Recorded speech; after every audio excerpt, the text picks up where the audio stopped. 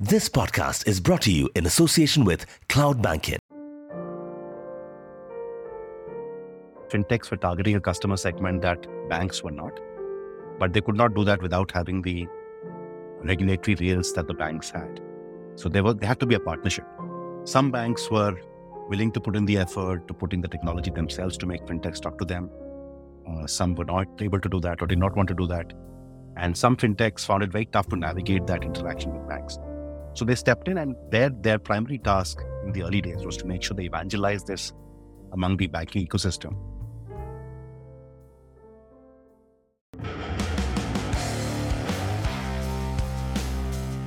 Welcome to the GFF 23 show. This podcast brings you a taste of the Global Fintech Fest organized by the Fintech Convergence Council, Payments Council of India and National Payments Corporations of India, happening in Mumbai from the 5th through the 7th of September 2023. Over the past 3 years, GFF has grown to become the largest fintech summit globally, demonstrating the pivotal role of fintech and driving sustainable global advancement by showcasing a 360-degree view of its transformative potential.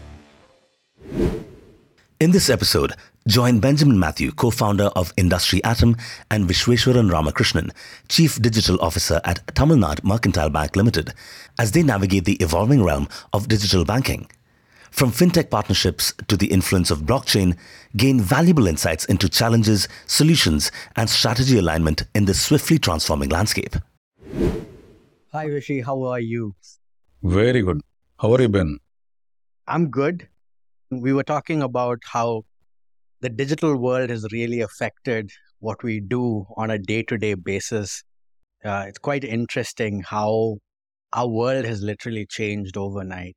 Because I still remember my grandmother telling me, here's a pay slip, go to the bank, get the cash so that I can pay off the bills, right? But we've come a long way. Things have changed radically over the last couple of years. And you seem to be somebody who has been in the middle of that change in a lot of ways. Absolutely. So I belong to the most fortunate generation who grew up without seeing internet. And suddenly, we are now orchestrating digital transformation, digital payments and all this stuff. Right. So that has been a whole transformation within our own life itself. So I consider myself very lucky. And do you think that has a difference in the way you look at technology itself, as opposed to like a Gen A or a Gen Z who was born into the internet era, so to speak? Absolutely. So it all looks magical. The first experience when it hits you, it's all like magic. So I can talk about my school days. If I had to read a magazine, I need to go to the library. So Thursdays is when the Ananda Vigadan used to come, and we love to read. And the first person gets to read the magazine fresh. And the moment it crosses 4 or 5 hands in the family, that magazine is kind of loses the freshness, right? It's all wrinkled and people have opened it up. Absolutely. So if I talk to a Gen Z about a book and the frenzy behind reaching out that book, there are so many magazines, like Gokulam was one. Then we had Amar Chitra Katha. Those kind of magazines we used to go buy, take it in print, because those were rare items. You need to go and seek it. Not like sit in a comp, type it out, and boom, it comes in the next 1 second. So the magic is lost. I mean, while I'm saying this, today I can access to any book, anywhere, which was published at any time. So long as it's available in the internet, I'm as good as any other advanced country person. Yes. That's a huge change we are talking about when it comes to digitization. So the things were magical. Correct. Very interesting. You come from the banking world. Yeah. What are the other aha moments in the banking world that you vividly remember? First time we drank cash out of an ATM. Okay. Right. This is interesting. You were explaining, right? 90s, people used to write a check. They needed to go to the bank, wait, take a token. Yes. It was like half day gone. More than. Yes. Yeah. So you go to an ATM, dip a card, put your secret number, that's your PIN, the money, some sound comes, and then you have the money doled out. That's like, wow. The first time, my first salary, with an account linked to an ATM card, Right. I think I withdrew off the salary just to see the effect of ATM churning out cash. I Wow. kept on giving it. The first transaction on a digital bank, mobile application, fund transfer happening from person to person, these were all like magical. And we used to call and say, hey, have you checked the money has reached you? Today, we don't Right. even do that. Right. I get some ting ting sound in my phone and the other person gets it on paisa settled. That's it. That's it. We have come far away. So we've moved as a country, as a people, away from tangible money in hand, and we've moved to a digital world where it's all, like you said, it's a scan, you get a ring of a bell, and that's pretty much it. And I know that I've settled the accounts with you. That differentiation, how did you see it happen over the years? Absolutely. So I spoke about using my transaction doing sometime around 90s. That's when the first wave of digitization was happening. We were moving, of course, it is still a cash transaction, but you're using a card to withdraw money, not a check. Subsequently, mobile banking came in 2002. I think State Bank of India, they used to have SMS-based queries, basic stuff. You have a short string, you send it across, you get a response back. Your balance in your account, you don't have to call anyone to kind of check that out. These became automatic. The app started rolling out sometime around 2008-9. We also need to see the evolution of the whole digital banking and payments happened along with the technology. The backbone of that is the wireless communication. The moment we started moving away from a voice-based network to a database network, from 2G, the phones became smarter. We had Java phones, Symbian phones, and gradually we had the Android, iOS all started rolling. So that's when the power of digital payments started getting harnessed. Right. That's how the evolution happened. But moving from your traditional methodology, I'm sure there were a ton of challenges that kind of hit as roadblocks, especially in the banking world, in the fintech world. This is all new ground that was being laid. So from the challenges that banks had to face, what are perhaps some of the things that you saw that were holding us back? And on the other side, because we had to overcome that challenges, we took leaps and bounds as well. Absolutely. The fundamental challenge was awareness, right? I remember 2007-8 timelines. We used to do something called as a blue casting. Okay. So people didn't have data on their phone. Right. So the bank used to sponsor, right? We used to tell the customer, switch on your Bluetooth. I'm talking about a smartphone, and we push the application to them and they can install it on their own. Oh, wow. Okay. So we had to do that level of interventions. That is for a customer who was curious on installing the mobile banking app. This I'm talking early days of iMobile application. One step before that was trust. How much do I trust my bank to keep my data safe? That was a huge barrier. I mean, at one end, inherently the customers trusted the bank. So whatever the bank employees were telling those times, saying that this is a good thing, you should try it out. Customers were indeed curious. When they got a new phone, they want to try it out, new applications. How does it work? Banking applications, some were curious. Let me experiment. Let me try it. Once they got used to it, they saw the value, they saw the convenience, and those customers became the ambassadors. They started spreading the word. Hey, I'm using mobile banking. Are you not using it? Then it kind of creates a peer effect. And then gradually the awareness. The adopters helped us kind of reach out to the early majority and the late majority of the customer segmentations. Got it. What you were saying is very interesting because awareness is one, trust is a huge factor. India as a country has actually adopted digital transactions in a very, very different way. And you were in a very unique position when that whole transition happened. Could you elaborate a little? I'd like to hear it from your side as you saw it happen. Okay, there are three factors fundamentally. One is that we have a huge amount of youth population. Right. We have the world's largest youth population. So the youth population do not have much of fear because these people are very native for digital transactions. They are very native to internet. They've been using it ever since they were born. So they didn't have that level of fear factor of the older generation people. Right. So these people quickly adapted. That is one. Second was that we had the UPI moment. Right. Even before UPI, we had the IMPS. Yes. The immediate payment service, which was the first ever real-time money transfer for a peer-to-peer kind of application. In fact, whatever friction IMPS could not address, we were able to get it addressed as far as UPI is concerned. And the tech stack was totally new, and it became any bank, any application that gave a lot of freedom for the consumers to pick and choose the application and connect their bank accounts. And in a way, demonetization also helped to an extent. Suddenly, cash going out of circulation, the 500s and thousands, and that was a necessity at the time. So people started adopting contactless payment, which essentially was a QR-based payment. Right. Then UPI picked up from there and it boomed.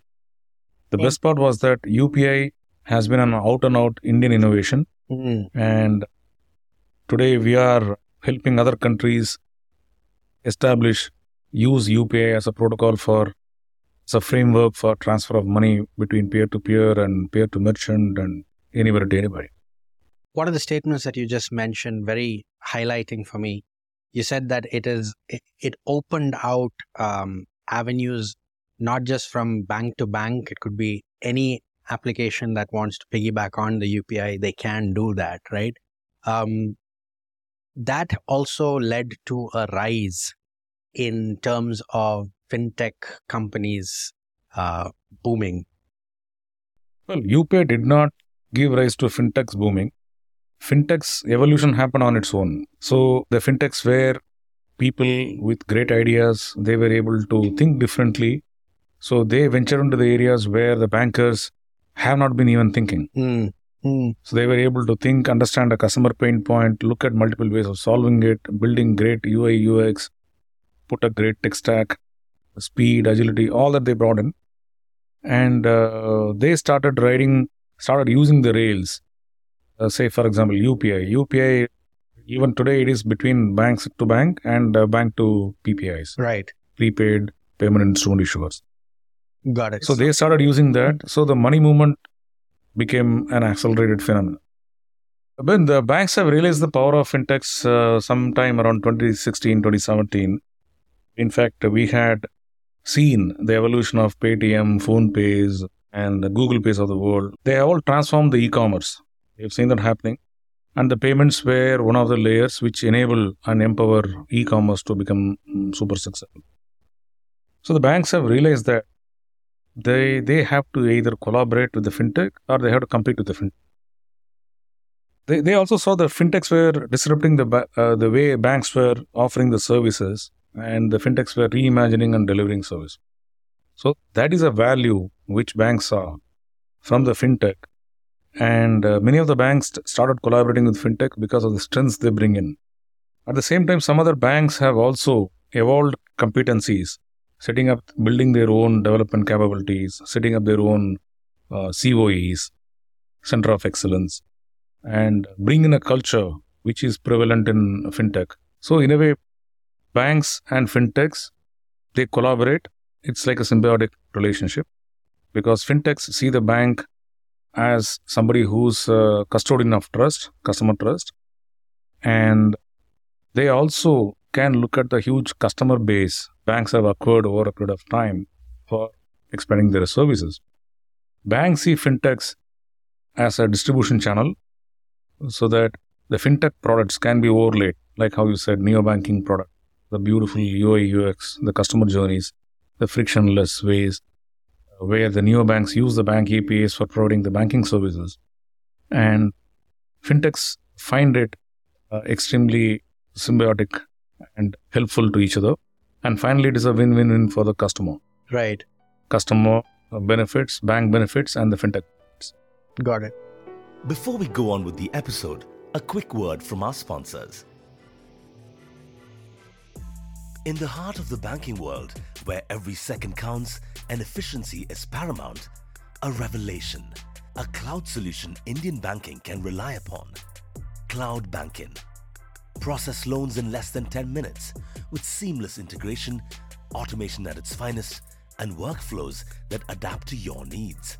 Step into the future. Elevate your bank's lending operations with cloud banking. Now, back to the episode. So Vishy, we've spoken about banking and technology. There's a fundamental element that I think everybody goes to a bank for, which is I need a lump sum of money. And then I go in and say, okay, let me go take a loan. And inevitably that has become a long process, right? A lot of those processes have simplified and become very, very quick. Your check, which you used to use to take money out, is now just a scan and pay or tap on a card.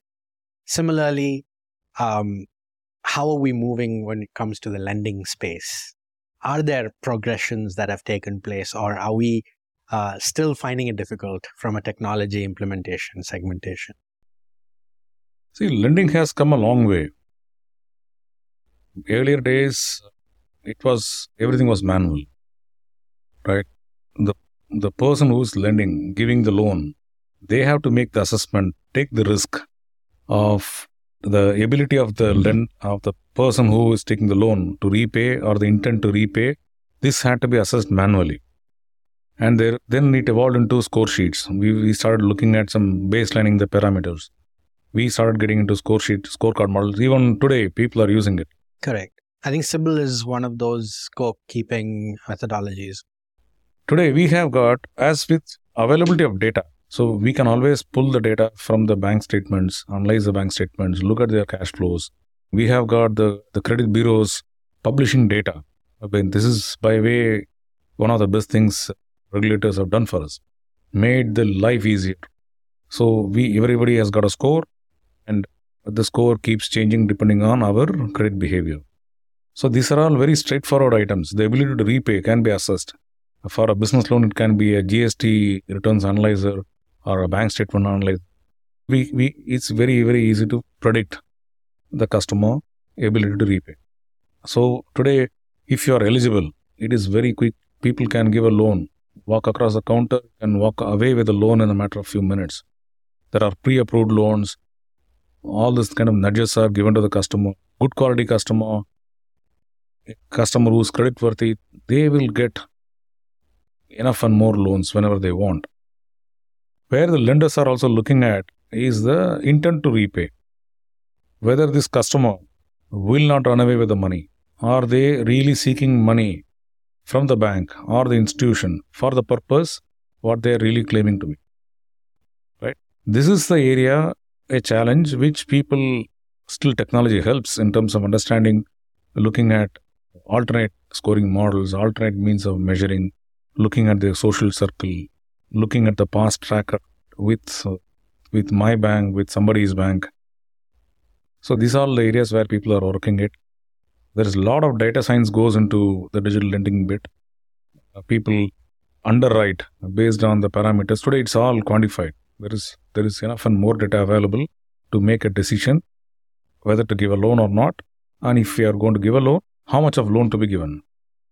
So there is a lot of data sciences available, tools available, fintechs available who are helping banks put together a model so that they can go to the next layer of customers, next set of customers whom they can go and lend to. I want to take a step back. Regulations and regulatory frameworks become a very important factor in what you're just explaining at this point in time. How is that navigation happening as an industry at this point in time? Because both the fintech side of it has to collaborate with the banking side of it as well. But regulations are not controlled by either. It's from a governmental level. And what are the steps that all these parties are taking that you see in the industry that's happening, and what is that direction that it's moving towards? In fact, we are blessed with a very forward-looking regulator. They have been very supportive of the fintech initiatives, bank initiatives. There are a lot of times where the regulator themselves push the best practices to the banks, be it cybersecurity, be it in terms of bringing a stability into the banking ecosystems. We never had any major shakeups or meltdowns in the industry, all thanks to our regulators. They have been holding the guardrails of the entire industry. And today, the way the banks and fintechs will work is they will have to follow the regulatory guidelines. And wherever they are in doubt, the regulator have said in so many forums that they are open for discussion, they are open for engagement, they are willing to clarify and make understand about the regulations or the reason behind the regulations, all that. Wherever they want to push the boundary and try to kind of change or modify the regulations, the Reserve Bank has its own subsidiary unit called Reserve Bank Innovation Hub, where they can go back and use a sandbox facility for testing out, and so that the effect of modifying the regulation can be easily measured. Oh, okay. So in a way, like today's our regulators are far more advanced, far superior compared to many other things. Right. Today, they lead the changes, whatever we see in terms of the getting new products introduced. Regulators are very supportive. Otherwise, there won't be an UPI moment. Got it. And UPI is fundamentally the flagship product that has come up globally, if you think about it. Absolutely. To democratize payments. Now, so to say, our regulator themselves have launched CBDC, Central Bank Digital Currency. Okay. So today they are taking baby steps, trying to measure, doing pilots with various banks. My understanding is they have crossed more than 1 million customers onboarded and about 3 lakh merchants who are kind of doing it. Today, the potential what a CBDC brings to the table is enormous. Today, it can be between institution to institution payment. They are also now testing out the retail side of the e-rupee. The use cases, what it can transform into, are tremendous. The world is now talking about tokenized deposits, where I can create a deposit in a bank. Tomorrow, I should be able to go to any other bank, so long as the deposit is tokenized and it's part of the registry of the central bank digital currency. Right? I will be able to go liquidate my deposit in any other bank. So that level of functionality is kind of flattening the whole ecosystem, making the money movement even more fast. Right. So coming back from what you were talking about, CBDC, could you enable or could you kind of unpackage this for us? So how does that transition into cross-border transactions? CBDC? Yes. Yeah. Today, we are talking about e-rupee as a Indian rupee equivalent in a central bank digital currency. Similarly, there are efforts put in by other governments, other central bank regulators in their respective countries. They are creating their own respective CBDCs. The moment the regulator of one country talks to the other, they both get into an agreement of how they are going to exchange information, how they are going to settle among each other. These CBDCs can become interoperable. India is the largest recipient of foreign inward remittances. We get close to $100 billion worth of foreign currency. We keep getting as an inward remittance year after year. But the major factor which involves is that the cost of doing that foreign remittance. Today, let's talk about 3 to 4%. Varies from geography to geography, how this is getting set. Of course, UPI is disrupting it. UPI, across international countries, enabling it, indeed creates a disruption. However, as a CBDC, if they're able to bring down the cost of a remittance by, say, for example, 2%, it's like $2 billion saved every year. It's a ton of money. Yes. So that is a worthwhile problem of scale for which a central bank regulator can get together and solve it. So this is an actively worked on problem globally. It is. Work is going on. The advantage of a CBDC, especially using a blockchain tech, is that the payment and the settlement can be instantaneous. So there is no need for a reconciliation. There is no hung state. Either it is success or failure. There is no timeout or deemed approval kind of cases, which we today find in UPI and IMPS worlds. Blockchain does the transaction, settles it instantly, and it also eliminates the risk of a bank going default. So there is a very minimal need for a settlement guarantee mechanism. Got it. From a future perspective, where do you see the world moving to? Not just from banking alone and not just from technology alone, but as people, you've seen a world where there was no technology, no internet. Now we live in a world where your chat GPTs answer any questions, create your online marketing strategies for you, right? Like you don't have to think about it per se. Where do you see us as humans going forward, as well as both the banking and the fintech world moving forwards? We are more and more moving towards a connected world. In fact, today we are talking about an option where I can go offline. Okay. Today, we live in a world where mostly offline. Whenever we want, we just go online. Right. Future, it will be the reverse. Everyone being mostly online. Everyone will be online. Right. Out of necessity, out of compulsion, out of being there with the world. Right. And going offline will be very, very limited. Got it. That is one part. Second, we also to look at the tokens. We are looking at IoT, evolution of IoT. Today, our mobile phone is an IoT. Similarly, we have device-to-device payments happening.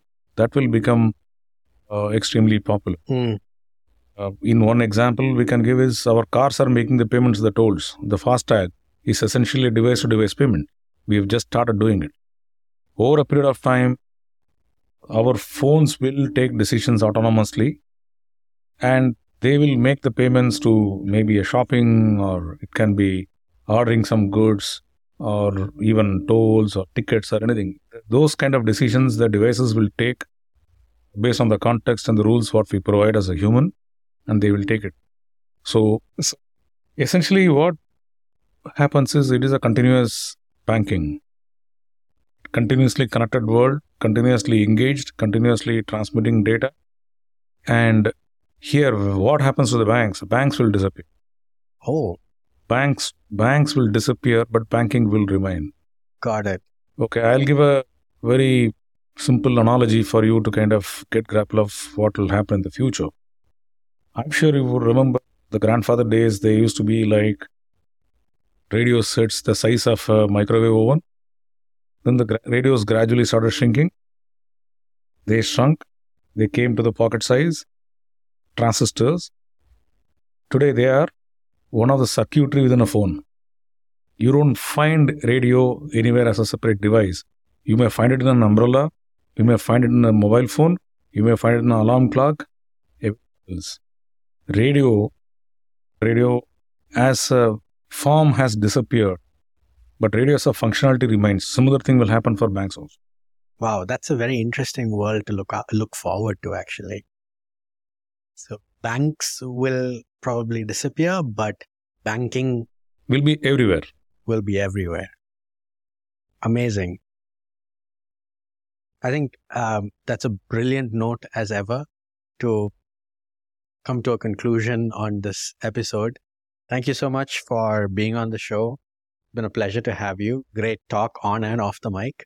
I've really enjoyed your company and the conversations. GFF is an annual event that keeps happening. This year, unfortunately, I believe you're not able to attend, but you have been part of GFF in the past, and I believe you will be in the future as well. Absolutely. Thank you so much. Thank you so much. We want to take this opportunity to thank Mr. Vishweshwaran Ramakrishnan, Chief Digital Officer at Tamil Nadu Mercantile Bank Limited, and Benjamin Matthew, co-founder of Industry Atom, for taking time off their schedules to bring you this episode. The Global Fintech Fest, global collaboration for a responsible financial ecosystem, inclusive, resilient, sustainable, happening in Mumbai from the 5th through the 7th of September 2023. Post-production and sound design by Subhash, editing and scripting by Dash, and voiceover by Abe.